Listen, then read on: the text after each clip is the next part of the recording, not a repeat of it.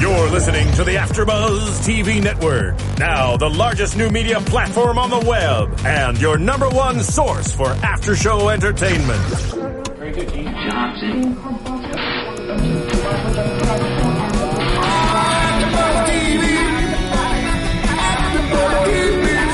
From the AfterBuzz Studios in Los Angeles, California, presented by Maria Menounos and streaming live thanks to Akamai Technologies, this is AfterBuzz TV's R&B Divas After Show.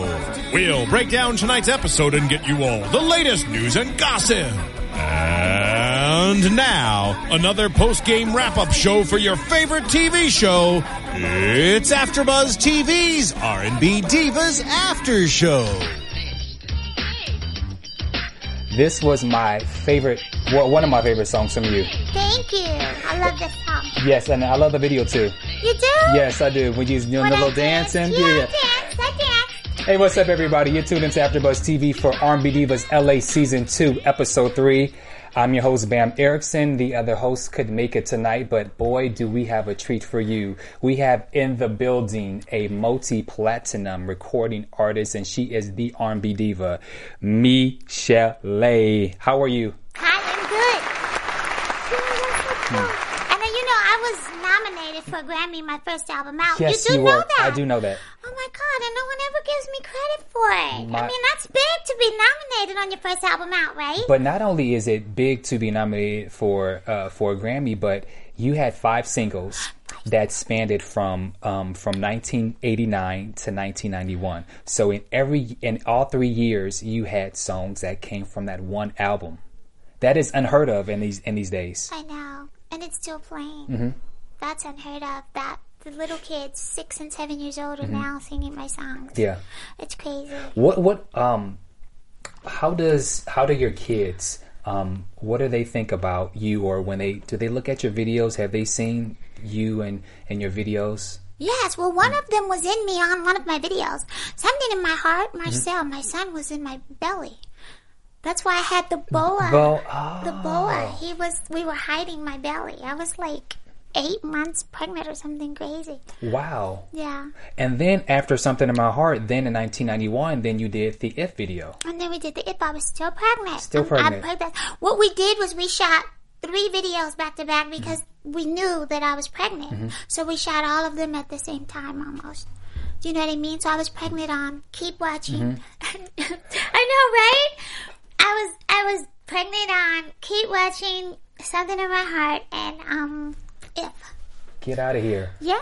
And 2.7 million copies worldwide. Yeah, we did good. That was big back then. I mean, that was huge, especially for a new up-and-coming artist. Yeah. So it was really big. Wow. We were proud of ourselves. Well, we're going to get more into your career later on. We're going to talk about R&B divas. And so you watched last night's episode. Do you watch it? Do you have you watch it at the time it airs? Do you tweet? I did live tweeting. Do you have any viewing parties? No, I don't go to them because I don't like to spoil it for people. You know what I mean? Yeah. Like, I want them to kind of see it because I see it when they see it. So I don't want to, go, that's not what happened, or that, I didn't mean that. I try not to do that, so. Gotcha. Okay, well, let's dig in. So last night at last night's episode, we have Shantae with her manager, Cheryl, who have this conversation recapping what happened when they were in the studio with Little Mo, Chrisette, and Leela James. And Shantae says, she's been in the business for over 20 years. She sang backup for Shantae, Stevie, even Michael Jackson. And she would have sang backup if any of you ladies have asked her. Do you believe that? I do. I do. I do, but I think she would have come with paperwork just like they did. I would have requested that we, I think she's professional, so I think she would have done that, yeah. I have no doubt that she wouldn't have did, but she wouldn't have came in and just sang and said goodbye. Yeah. She's been in business too long. Yeah, and so then as that conversation continues, the manager says that the paperwork has been sent to the 3 artists, and they're on the timeline, and so they need 28 to 48 hours to make this decision. Then Chrisette meets with her manager in Venice at his apartment, and he received the paperwork.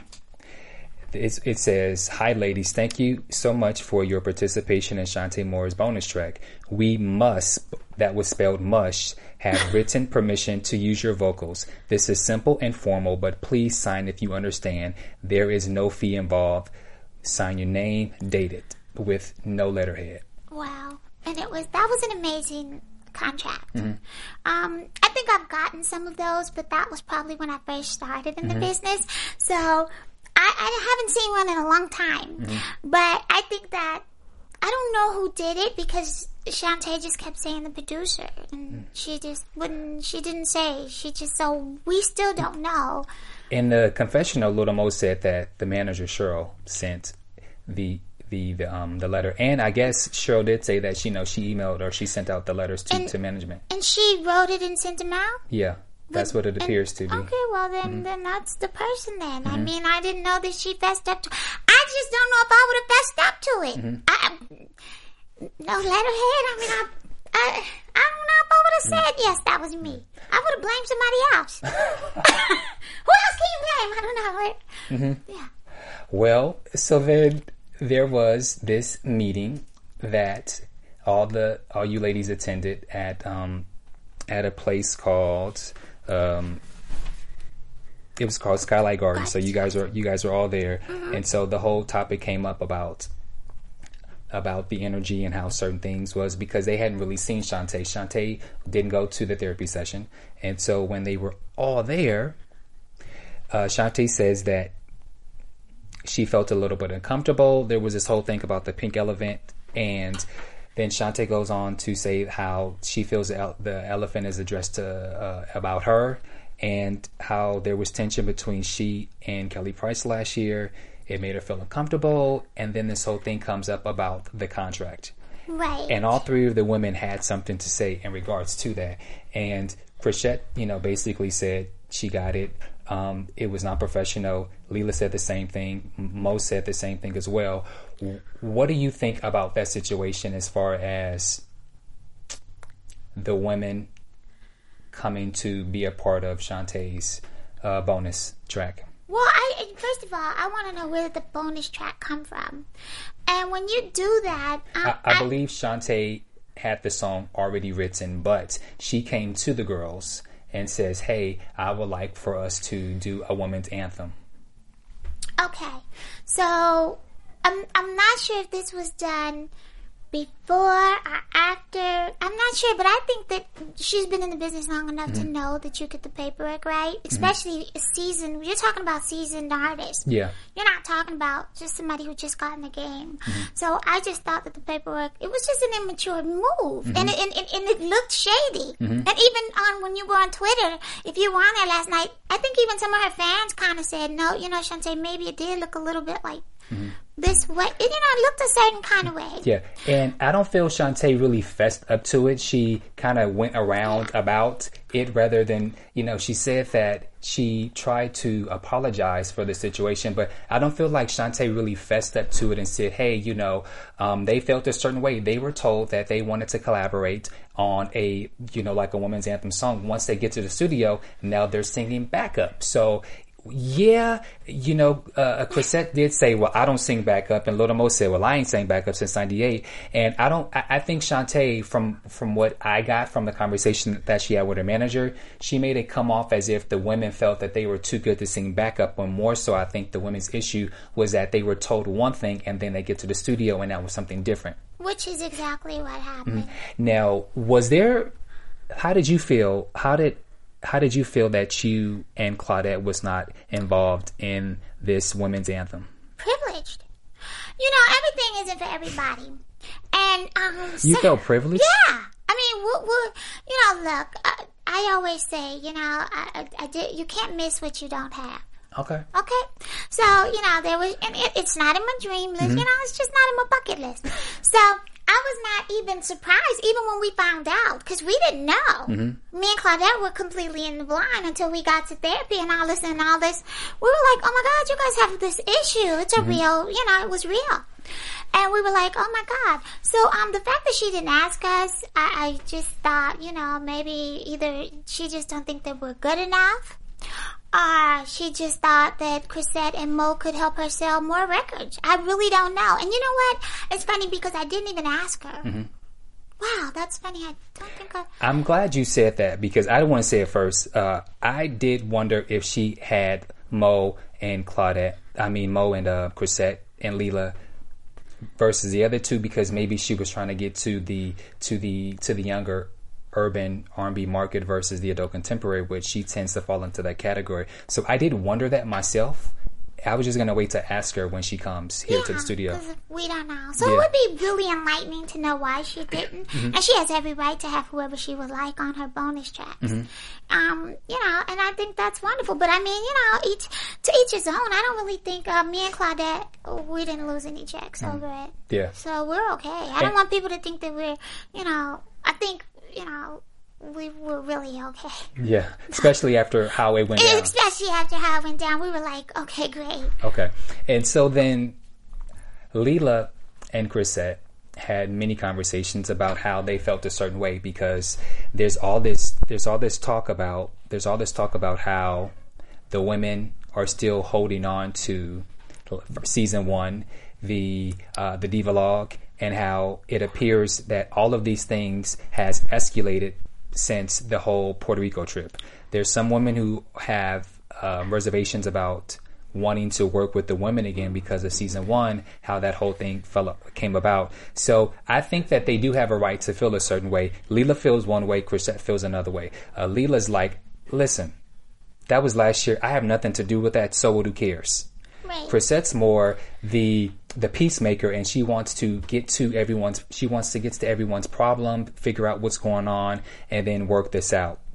Yeah, she's our on-set therapist. What were your thoughts about the two and the conflict with this? Well, first of all, can I say this? Because I don't know if it makes sense to anybody else, but I don't know why me and Claudette was in a therapy session if we wasn't even in a session to begin with. What did we need therapy for? I didn't understand that either. And especially if Mo and Shantae could make it. So I was thinking to myself, why? Was we fill-ins? We see fillers again? I was like, oh my God. That's why when you just see me and Claudette, we just be looking there with them shots going. And it was so funny because it was like the two of you guys were just sitting there. Like, we don't know why we're here. We don't know what's going on. We sitting up here going, okay, that must have happened, but... And then I was like, okay, well, look, we don't know because we wasn't here. We don't know. And then you guys were also oblivious to what went on in the studio because you didn't know that Shantae had asked the other women to sing. Until we got into that. We were briefed a little bit when we were walking, when we did the hike. You know, kind of. But she didn't really go into it. And she said, well, I think we should all talk about it. But I didn't think she meant me and Claudette because we weren't there. I thought that was just her and Leela, you know, and talking about they were going to do whatever. And I thought, okay, that's cool. But then we all had to go for some reason. And so then... Number one, why did you go? And then once you were there and the two kept going, they kept battling back and forth. Why didn't you just grab your purse and get the hell out of there? Well, because one, darling, you never walk off camera. No, I'm kidding.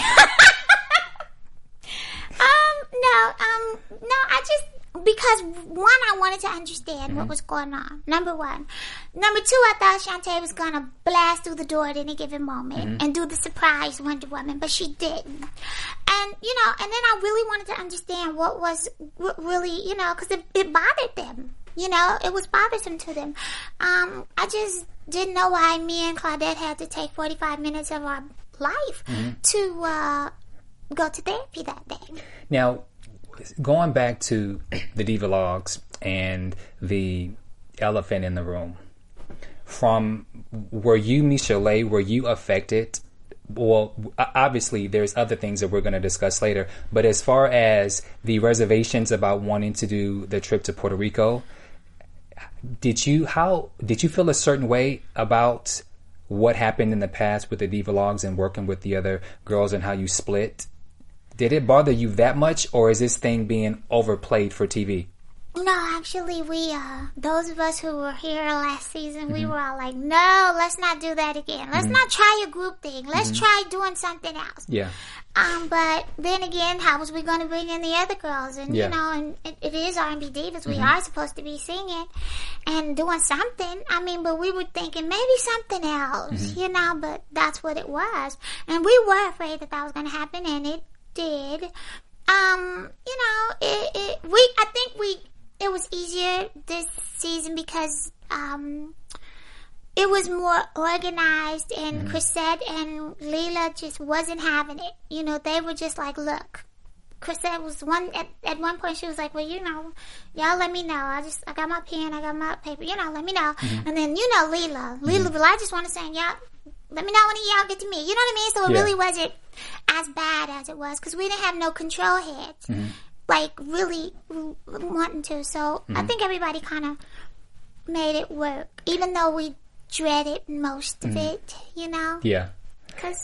And going back to season 1, with the changes that was made for season 2, were you happy with the changes, with the personnel change? Well, I didn't sign any checks, so it really didn't matter to me. I love that answer.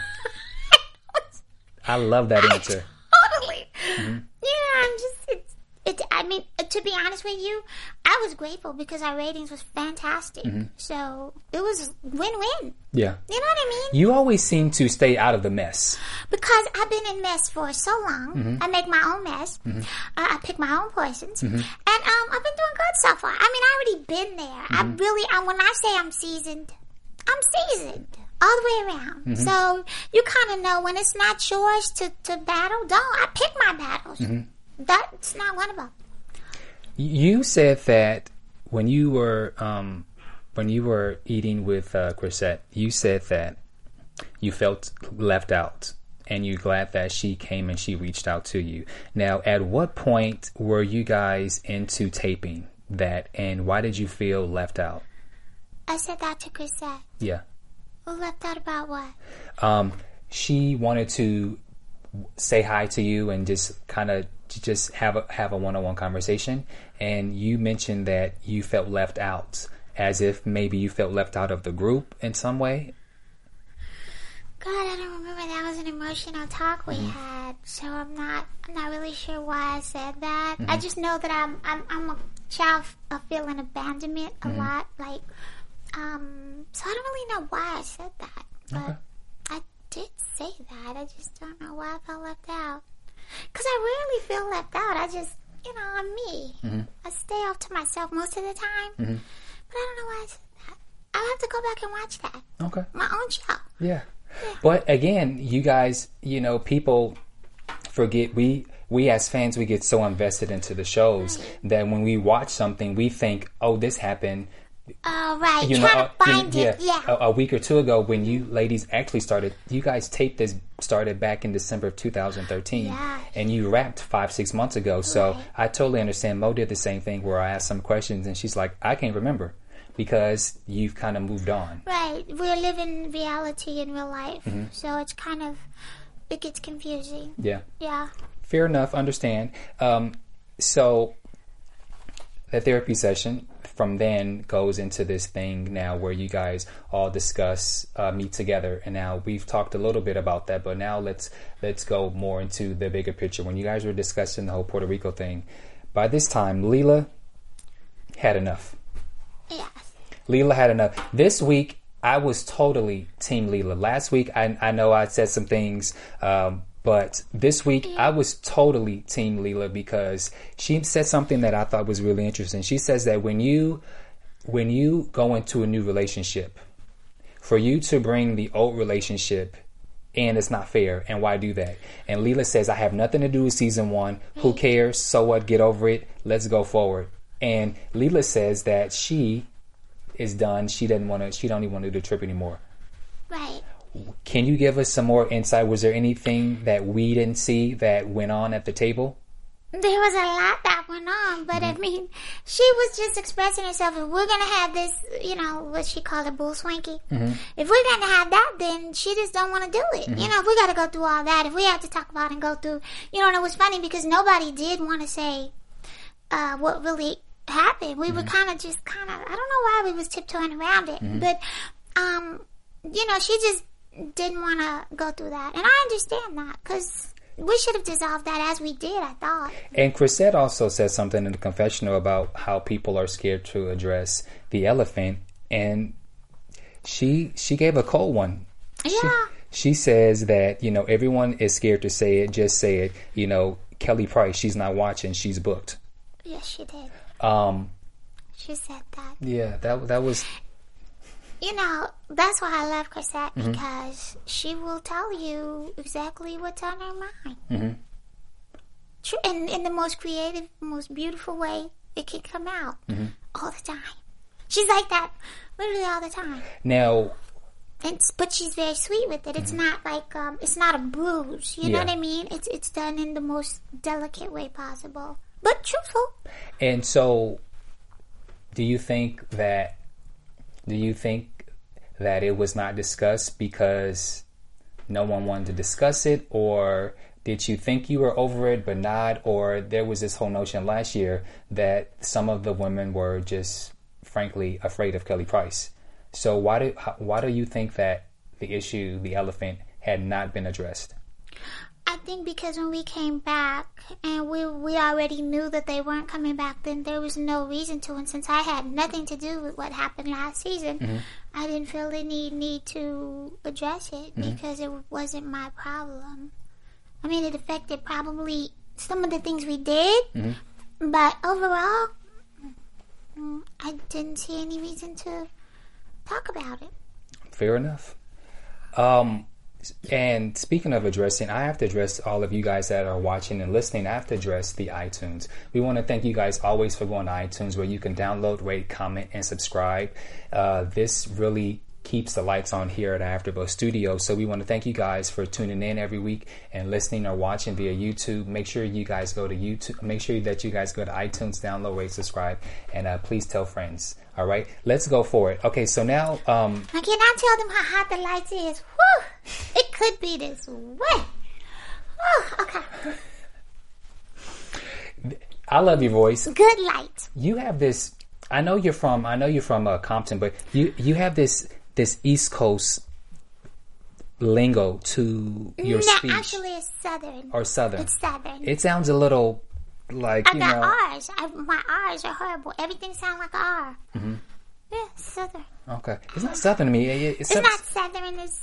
It feels a little East Coast to me. Really? Yeah. I wish I was a little East Coast. I don't got no East Coast in me, but I probably got some relatives from East Coast. But, okay.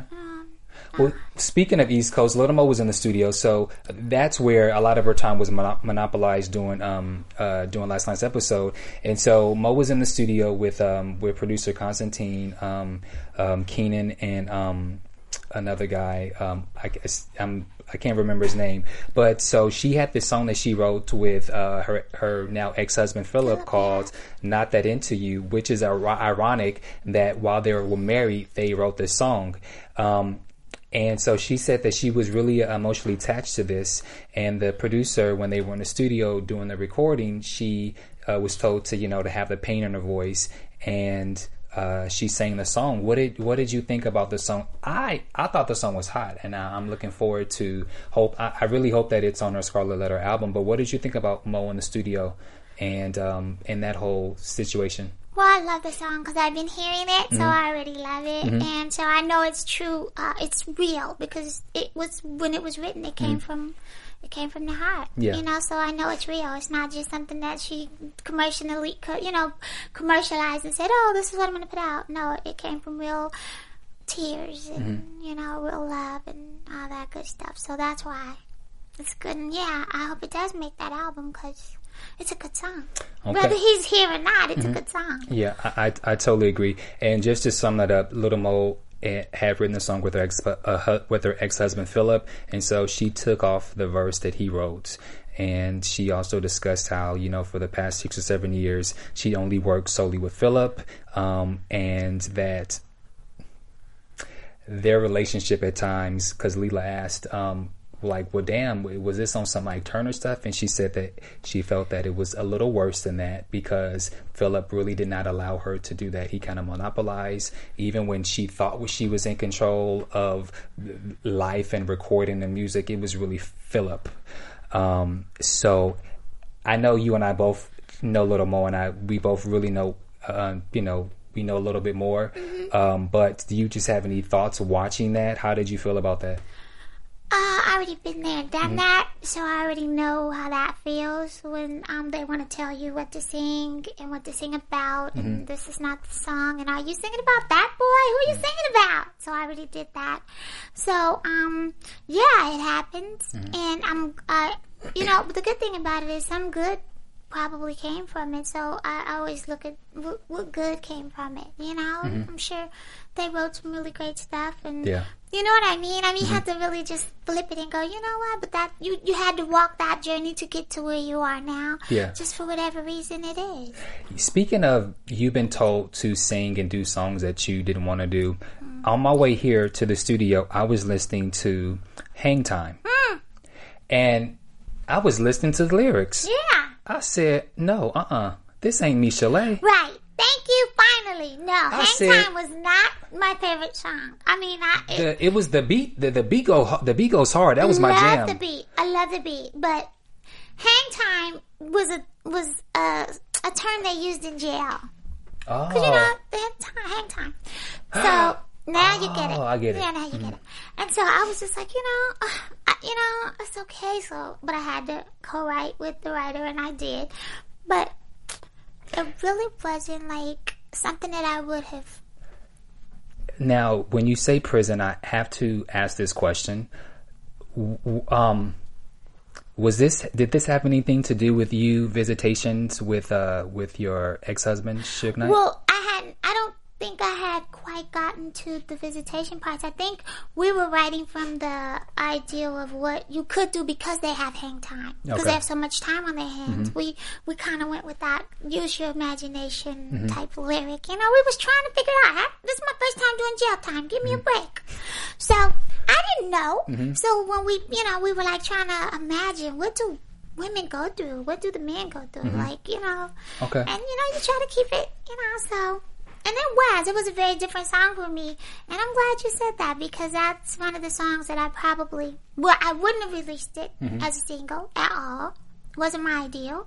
I told them when they released it that it wasn't the single.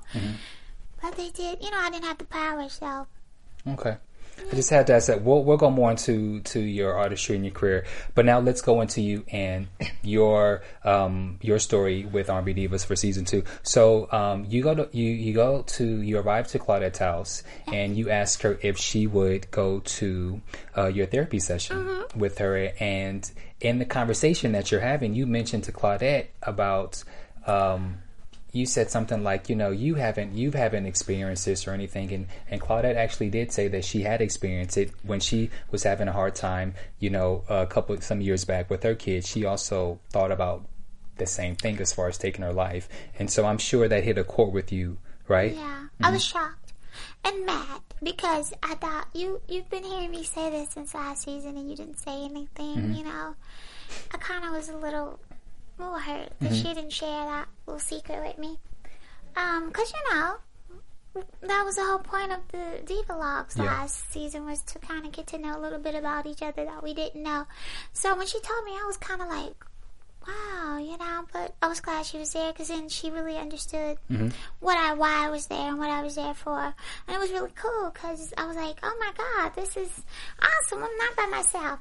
And then I thought when I got to this speech to talk to these people that they were all going to be like, just like, not happy and just sad and all this. And I got there and they were all laughing and bubbly. I mean, it was life, it was beautiful. Watching, I didn't know what to expect either, because with you actually taping reality, I was wondering, okay, did they throw some extras in there, or was this a genuine? No, it was a genuine group.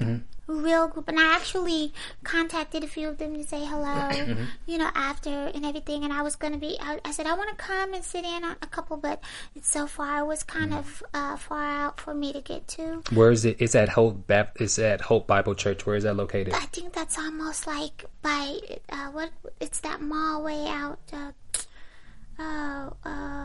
In the OC area? No, it's out here. It's in the valley. Okay. It's out here deep. Like, where's that big mall out here? Is it the Topanga? What, Topanga? No, it's past that. So it was kind of... Okay, kind of far. It was a drive, so I was going, that's a good hour and something by myself. And I said, well, if they meet somewhere else, Okay. see what I can do. But one of the young men who was at the session with you, he asked a question that I'm sure you get asked a lot. He says, how can someone be depressed who have hit records, they're in magazines, they're tour? And you said something that is, you hit it right on the nail. You said the expectation is really high, and that, it's like a Cinderella syndrome where, you have to, there's like a facade of a celebrity, especially back in the 90s where you had artists who were packaged and you have to look and be a certain way. And, I thought that was a great way to explain that. Do you ever get tired of people always asking, how can Michel'le, who's had this amount of records sold, this Grammy nomination, all of the accolades that you've received, how can someone be depressed? How can someone be suicidal? How can someone go to a place in their life when they seems to have it all? You were with Dr. Dre, you were married you had all of these things, and then people sit and wonder, why is she depressed? She got all this money, and people really don't understand. They don't. I think we should be the most depressed because we don't actually get to live the lives we want to. It kind of starts out that way, but you actually become what the public really want you to be, in a sense. They kind of groom you into the person you become. You start out with all these creative ideals about what you want to do, and then you have to see what works. So if you have...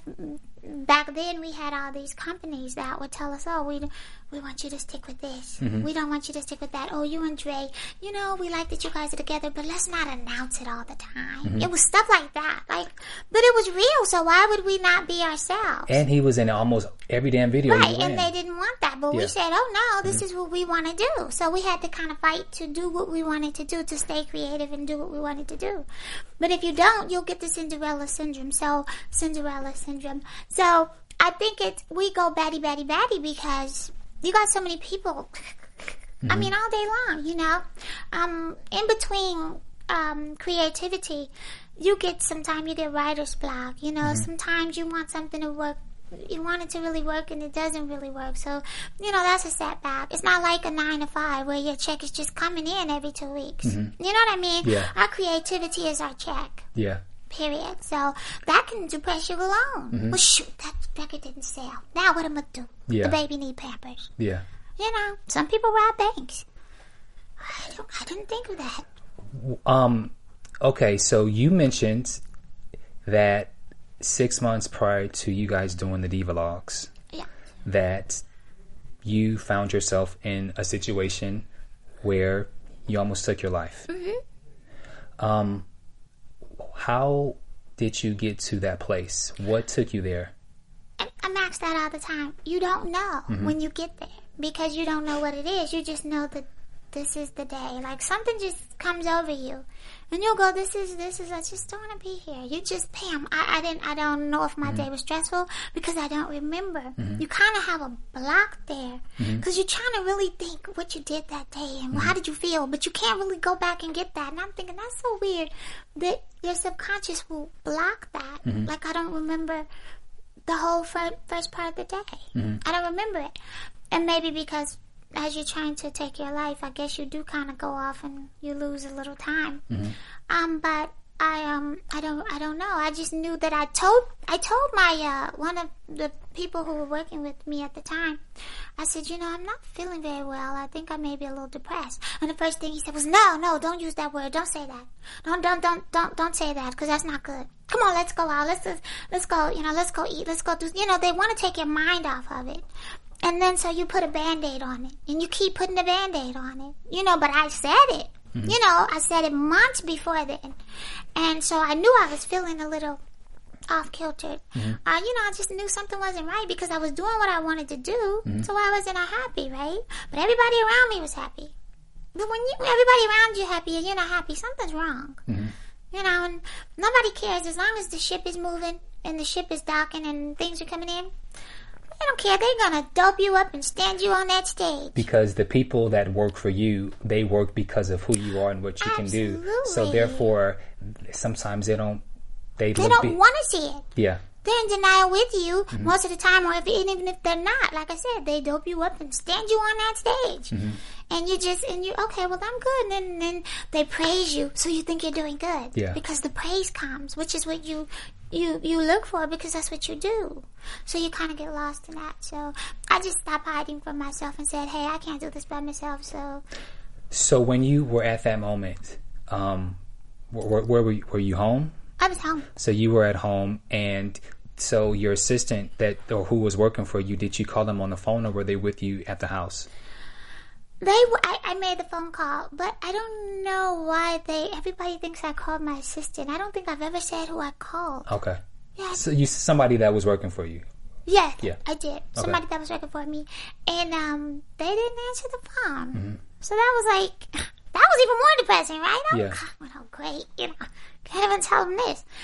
So it was just really all bad. I was like, oh man. But I'm telling you, nothing like being an idiot, trying to take your own life. I mean, it's just, no bills was going to get paid. It was nothing good to come of it. I'm glad that I stayed here and that I realized that, it wasn't going to change anything. What? So you were at home, and were you just going to medicate yourself? Well, that's what I did. Well, see, I had become this person that stopped opening the blinds and just sleeping gosh, I could sleep 14 hours. Just sleep. This depression. Yeah. But ironically, and I look fantastic, because when you get that much sleep, oh my God, you look fantastic. I must say, Dottie. But it was funny, because even when we had to do things and they would come and joke me up, because you got to give me something to get up. You got to give me something to get up. Well, what they give you? Well, I'm just saying, I had to take either, I needed iron tablets, or let's go, let's go get a couple of drinks before we go out. I'm a club, I sing at clubs. So what else is at clubs? I don't do any other drugs. So, whatever other people do is fine. So I go, oh, okay. So by that time, I don't think anybody had noticed, okay, she was asleep all day.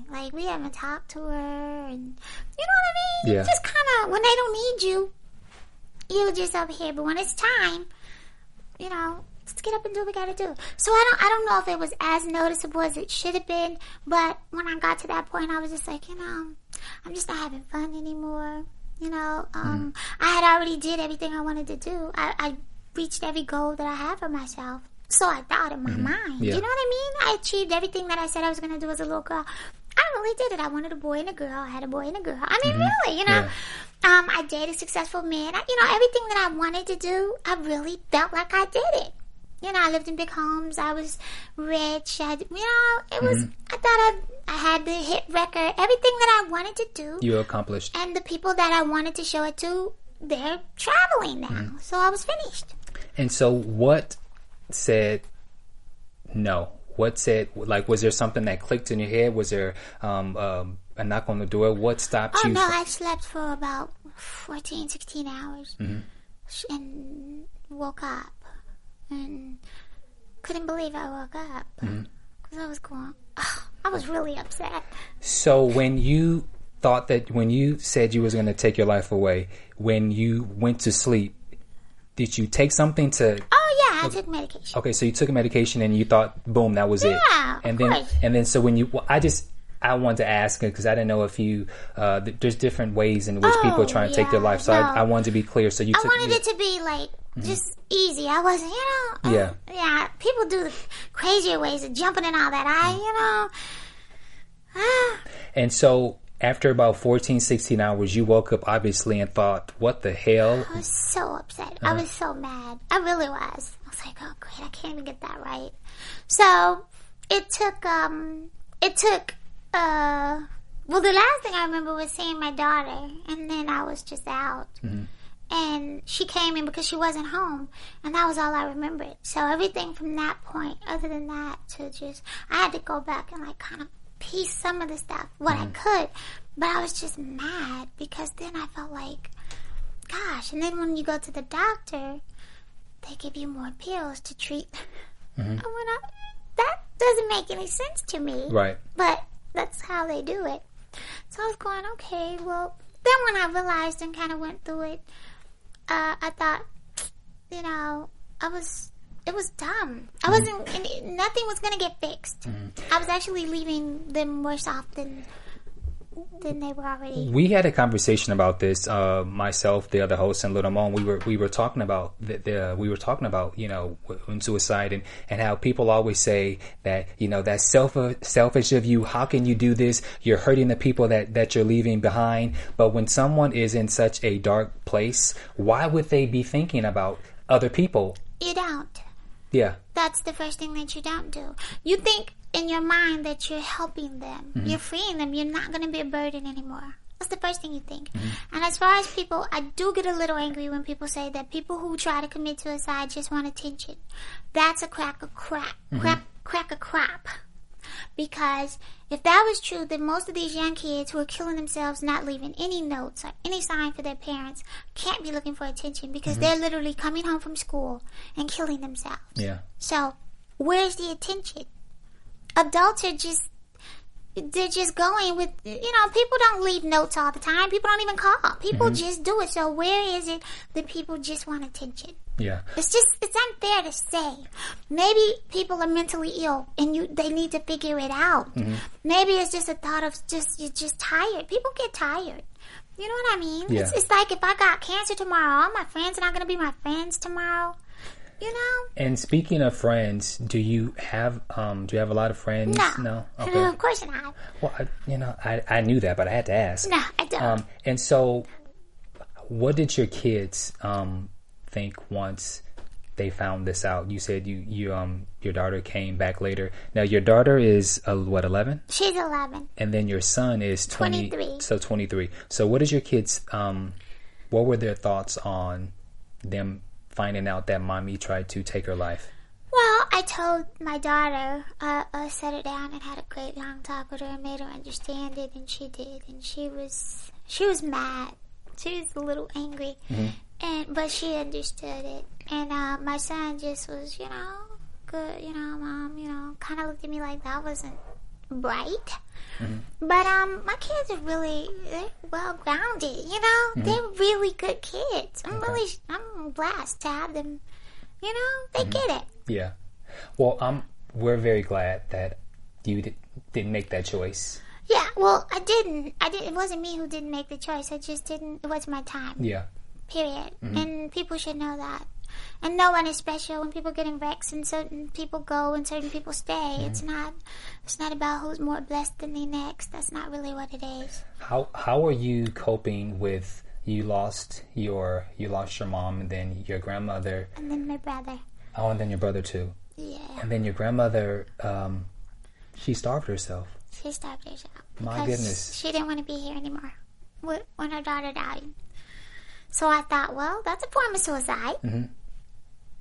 Worked for her. You know what I mean? I just kind of thought, and you know, and I took it a lot of ways. Maybe she didn't love us. Maybe she didn't want to be here with us. You know, maybe she didn't care about us. I mean, I went through a lot of stages of emotion.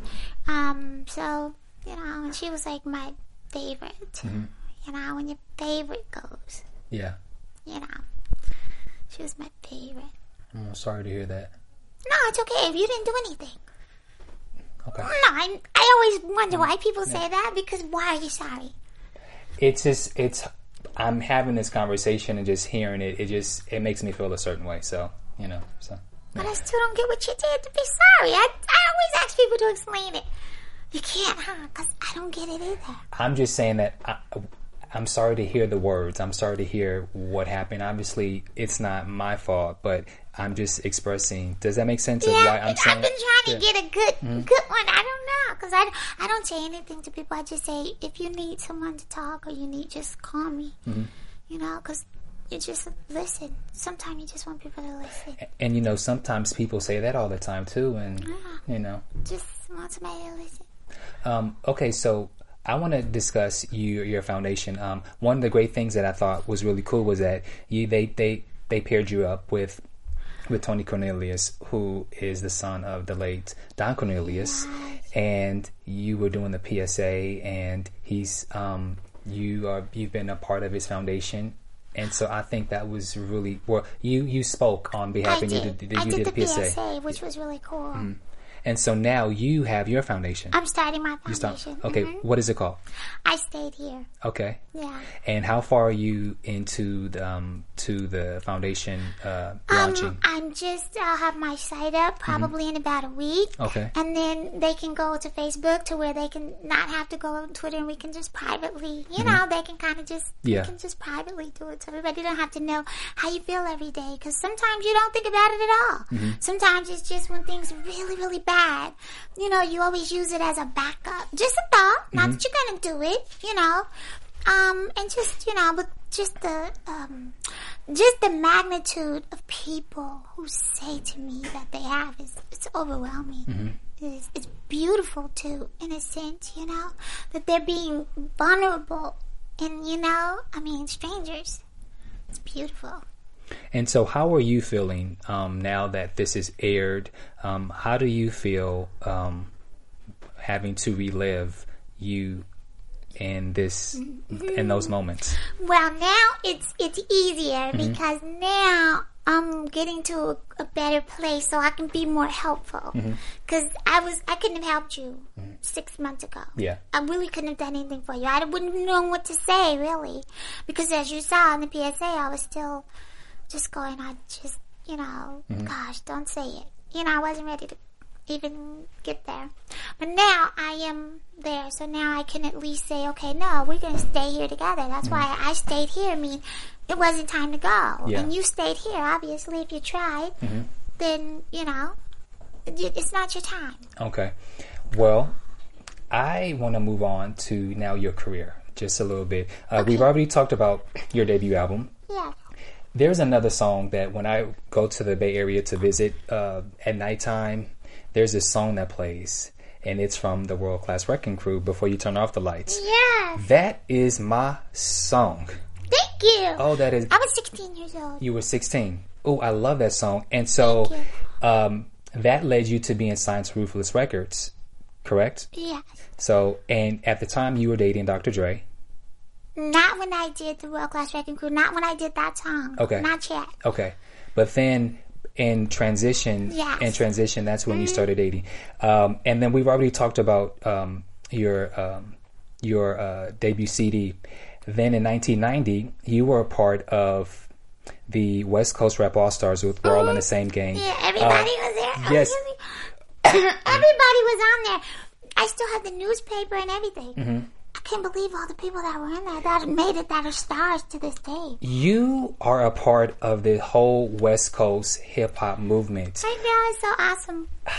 How insane is that? Like, you've worked with, you work with Snoop, you work with obviously Dr. Dre, the late Eazy-E, Pac. That whole entire movement. What was it like being in the studio with some of them? What was it like working with the Dog Pound and doing this Playhouse? Like, are you glad to be a part of that movement? Yes, but you have to remember back then it was all about creativity. It really was. So we would just be in the studio, and if Daz was in there and I would come through and I would just be singing something and he would, let me hear that, or, what you got? Or it wasn't about how...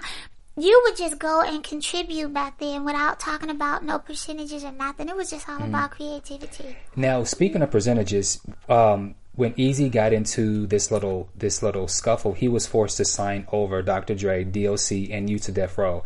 And so my question to you was, when he was forced to sign you over from Ruthless Records to Death Row, did that affect you financially, royalty wise, or? No, not at all. Okay, so you were still good. We were good. Okay, you were good. And then so when you went over to Death Row Records, your next album wasn't released until 98. Was that why what took so long?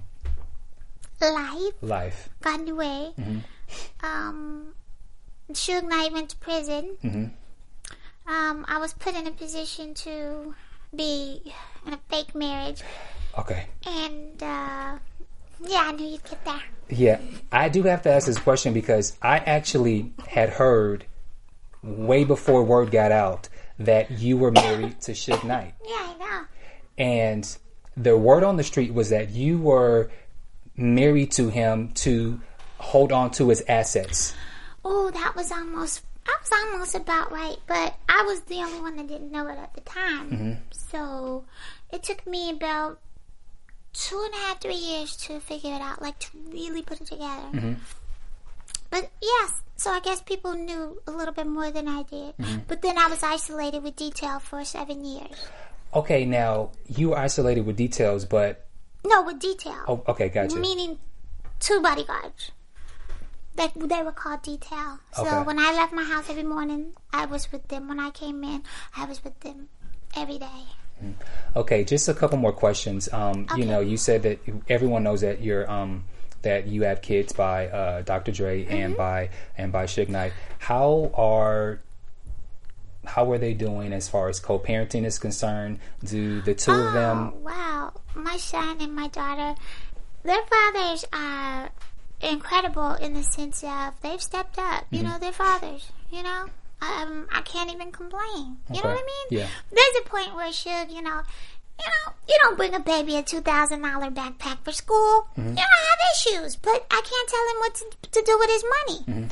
I can't eat the backpack. The baby can't eat the backpack, but we can't complain, you know. And when he's here, he's here. It's not like we see him.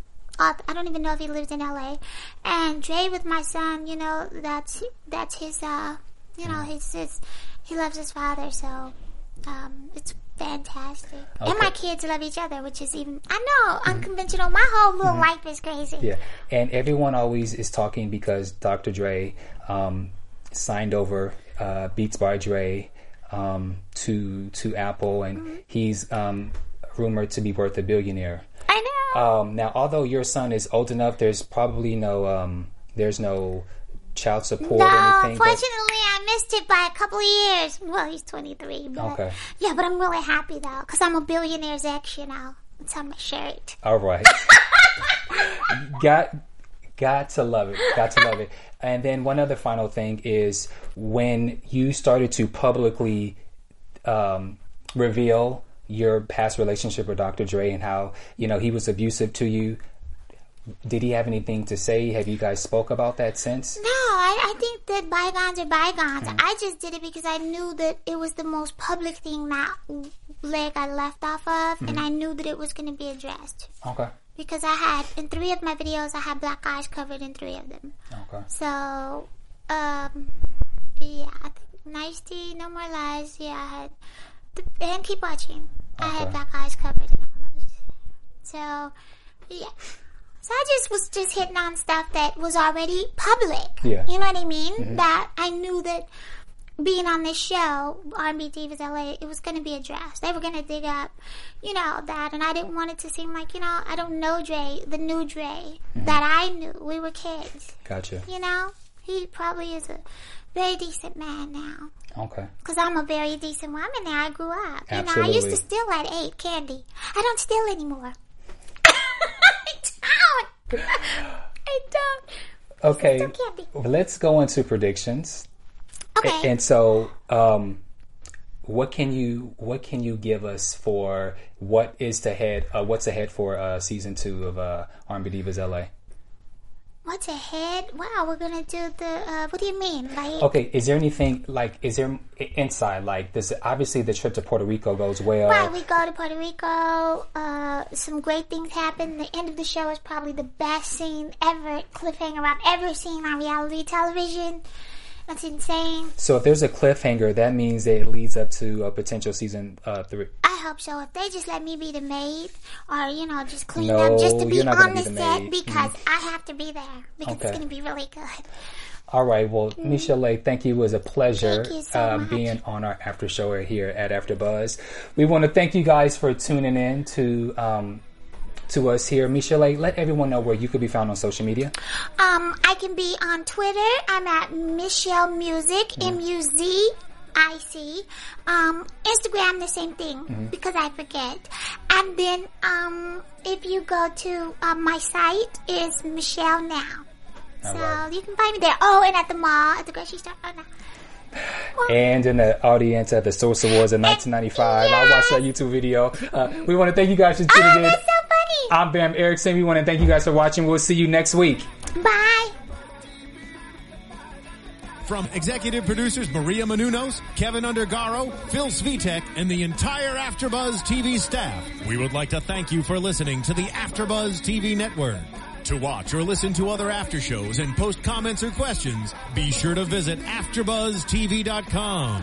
I'm Sir Richard Wentworth, and this has been a presentation of AfterBuzz TV. Buzz you later. The views expressed herein are those of the hosts only and do not necessarily reflect the views of AfterBuzz TV or its owners or principals.